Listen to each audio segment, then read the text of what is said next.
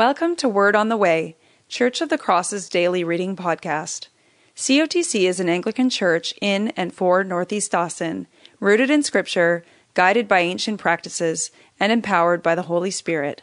The next few minutes will feature a reading of Scripture appointed for today, a short reflection on it from a member of our community, and prayer informed by the passage. Our hope is that in these moments you will encounter Jesus, the living Word. This is Sarah Robinson from Church of the Cross, Austin, and the reading for today is Psalm 105, verses 1 through 22. Oh, give thanks to the Lord. Call upon his name. Make known his deeds among the peoples. Sing to him, sing praises to him. Tell of all his wondrous works. Glory in his holy name. Let the hearts of those who seek the Lord rejoice. Seek the Lord and his strength. Seek his presence continually. Remember the wondrous works that he has done, his miracles and the judgments he uttered. O offspring of Abraham his servant, children of Jacob his chosen ones. He is the Lord our God. His judgments are in all the earth. He remembers his covenant forever, the word that he commanded for 1,000 generations, the covenant that he made with Abraham, his sworn promise to Isaac, which he confirmed to Jacob as a statute, to Israel as an everlasting covenant, saying, To you I will give the land of Canaan as your portion for an inheritance. When they were few in number, of little account, and sojourners in it, wandering from nation to nation, from one kingdom to another people, he allowed no one to oppress them. He rebuked kings on their account, saying, Touch not my anointed ones, do my prophets no harm. When he summoned a famine on the land, and broke all supply of bread, he had sent a man ahead of them, Joseph, who was sold as a slave. His feet were hurt with fetters, his neck was put in a collar of iron, until what he had said came to pass. The word of the Lord tested him.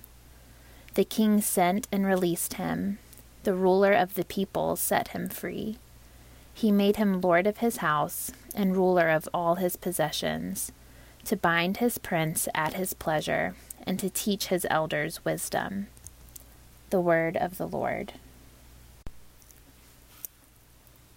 Psalm 105 is a psalm of praise and seeks to invoke the memory of God's good works. The first 3 verses are a call to worship the Lord. The writer of this psalm urges the readers to give thanks to the Lord and to tell of all his wondrous works. Then the writer of the psalm goes into detail about some of God's wondrous works in the lives of the Israelites. In verse 9, the psalm reminds the readers of the everlasting covenant that God made with Abraham, that was confirmed with Isaac and Jacob, and to the people of Israel. The psalmist reminds the readers how God protected the Israelites as they were sojourners in other lands. Then, in verses 16 through 22, the psalmist quickly tells the story of how Joseph, who was sold into slavery by his brothers, became a ruler in the land of Egypt and saved the Israelites and Egyptians from a famine. The psalm continues after the verses we read today to detail how God freed the Israelites from slavery in Egypt and provided for them in the wilderness. I find the words of Psalm 105 comforting and also convicting.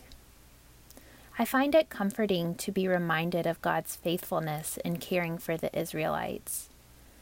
Reading the history of God's faithfulness to the Israelites reminds me of God's faithfulness in my own life. I am reminded of the times that God has provided for me and protected me. I also find comfort that God used the dire situation that Joseph was in as a slave to save his people. One of my favorite verses in the Bible comes at the end of Genesis, after Joseph has been made a ruler in Pharaoh's household and save the people from a famine.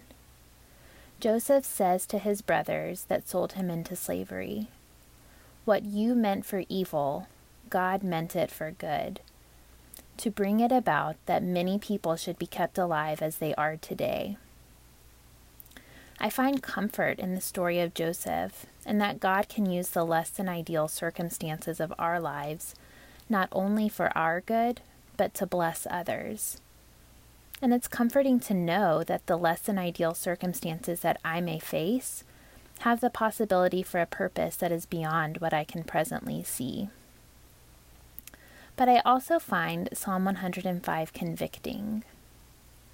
I don't know if you're like me, but sometimes I can be so focused on what is going on in my life right now, or what I am worried about is going to happen in the future, that I can forget how God has cared for me in the past.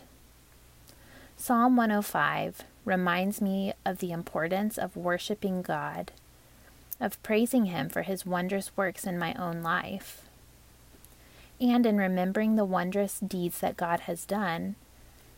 Maybe it would help me have the heart, as the psalmist said, that seeks continually after God and seeks continually after God's presence. My hope is that the reading of this psalm and this reflection will remind you of the wondrous things that God has done in your life, and will stir your heart to praise our faithful and loving God. Let us pray. Gracious God, thank you for the reminder in Psalm 105 of how you care for each of us. Just like you provided for and protected the Israelites, you are deeply invested in our lives.